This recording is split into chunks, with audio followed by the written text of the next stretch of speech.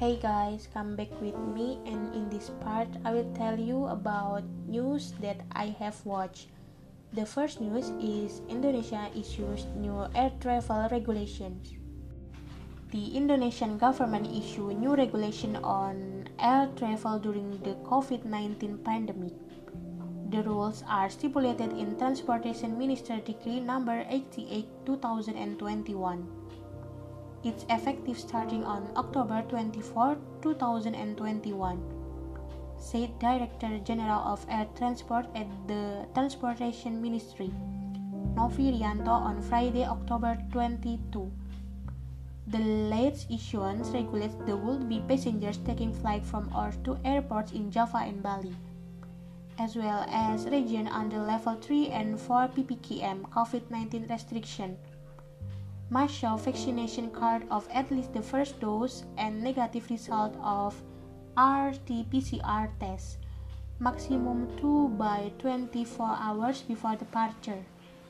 Meanwhile, for flights from and to airports outside of Java-Bali regions categorized as Level 1 and 2 PPKM, would-be passengers must show negative result of RT-PCR test 2 by 24 hours before departure, or RT antigen test 20 hours before departure. Children under 12 years old and people with special health condition are in the exempted category. However, children below 12 years old must be accompanied their parent or family, which can be proven by showing family card. Meanwhile, the people with special health condition must show a health certificate from state-owned hospital stating that the individual has yet or can yet to get COVID-19 vaccine. Showing vaccination certificate is also not mandatory for passengers of small aircraft and airlines that serve underdeveloped and border region flights. During the implementation period of the air travel new rules, Novi went on.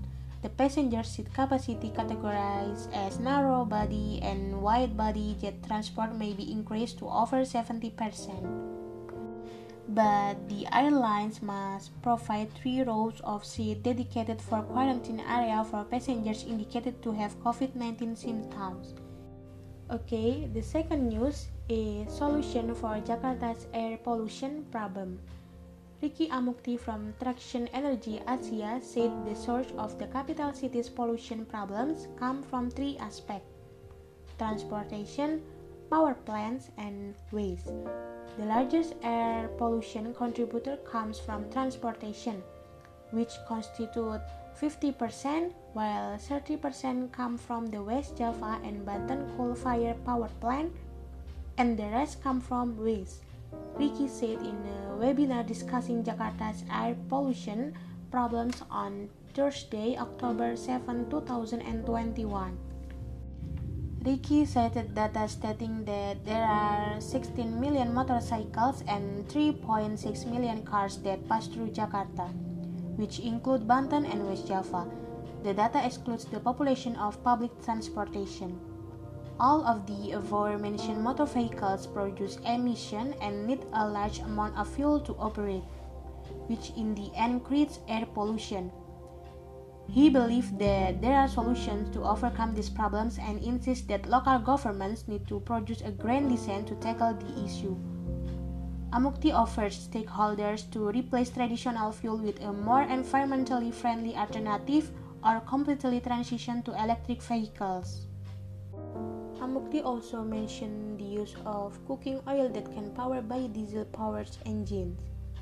He said that there are potentially 12 million liters of biodiesel fuel annually from used cooking oil waste from households and micro, small, and medium enterprises, excluding industries and restaurants. Citing a study by the Royal Academy Engineering, he said that emissions from used cooking oil are 80 to 90% lower compared to what is currently used. As an electric source, Jakarta can make use of rooftop solar panels, which are generally modular and applicable across Jakarta's urban environment. Amukti argued that 1 megawatt from the solar panels can reduce greenhouse effect emission by 1,226 CO2 annually. I think that's enough from me in this part. Thank you and bye bye.